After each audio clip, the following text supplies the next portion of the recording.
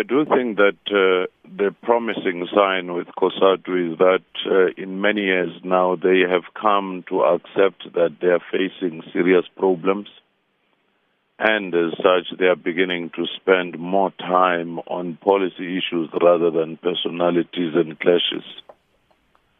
So that in itself for Cosatu is quite a milestone. They are still a very much divided union. They are still very much in a weak position. So we can say at this particular moment, Cosatu might just be seeing beginnings of a recovery mode after its vicious divisions, and some of it occasioned by its association with the ANC factional politics, which didn't allow Cosatu to maintain its independence. And the last point is, Cosatu in its Congress had a number of resolutions. Then they realized that most of them, whether it's the ending of the e-tolling, the ending of labor brokers, the stopping of youth subsidy, as well as the minimum wage and many other things, they were not succeeding with the ANC as such, because ANC itself was divided and it was perceiving a Cosatu that was weakened by its own internal divisions. So it could pay very little attention to Cosatu's issues, and also leading to Mangaung that Cosatu and its affiliates were beginning to debate where they stand vis-à-vis the ANC. And that debate, I think, degenerated into personality clashes rather than focusing on issues and workers' issues. And the weakening of some of the key Cosatu unions, such as the NUM, which was dislodged in the Platinum Belt, as well as the expulsion of NUMSA and others withholding their full support, has weakened the resource base of Cosatu. So Cosatu will have to revamp itself and will have to be brutally honest on some of the issues and the mistakes it might have committed. How pivotal do you think Cosatu has been to the factional battles within the African National Congress? It has been key. Remember that I think Cosatu made a blunder, just like SACP and other members of the ANC going to Polokwane.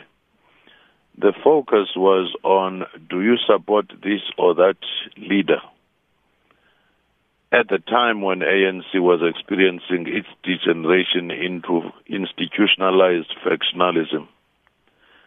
And now joining a leader without putting in front principles to say we will simply support anyone who follow these principles and will oppose anyone who is not upholding these principles becomes a problem which is afflicting ANC, afflicting SACP, afflicting Cosatu and the youth leagues, as well as the Women's League, because once you start joining factional leaders, you have to abandon principles and just become a defense team for those leaders at all times, and you exhaust your energies.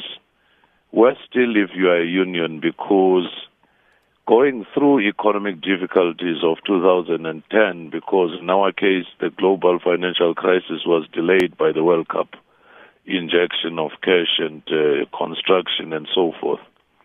When people are going through such hardships, particularly workers, they want an undiluted voice of the working class as well as the trade unions, which is defending their interests.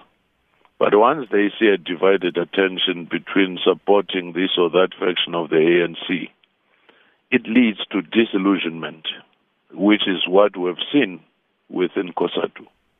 So what are the chances of Cosatu repeating that same mistake now with their endorsement of Deputy President Cyril Ramaphosa for the next ANC leader? I do think that Cosatu might be correct in its preference for reasons they've stated, but they ought to be cautious. The first one, ANC has fallen into such difficulties and crisis that its salvation will not depend on a leader. It will depend on a team of leaders with different competencies. It will depend on a reaffirmation of ANC and its principles and a move away from factions and personalities, because right now what has happened is that power has been personalized and institutions have been weakened. In that environment, values usually matter not, because you have to defend your own man or your own woman. And that is exactly what you're seeing with the Premier League, with some leaders in the ANC, with MKVA and so forth. They wait for any instance to say, we want to defend the leader. Whether the leader has committed a mistake or not on any given day, they have to find redeeming reasons to defend the leader and blame the environment, the world, the country, and everything else. So, to that extent, I think Cosatu would be well advised to simply amplify the principles for workers that they want to put forward as a condition of their participation in the alliance, as well as a team of leadership with specific competencies where they will have to discuss what are the problems of today, if it's unity, if it's corruption, and so forth. Who are the who are the people with a proven record of, amplifying the positive values and of not having been tempted into the space of corruption? If then they can do that and they put a list of what workers as a minimum demand would want to have as a condition of their continued participation, then they stand to achieve more than when they pin all their hopes on a leader.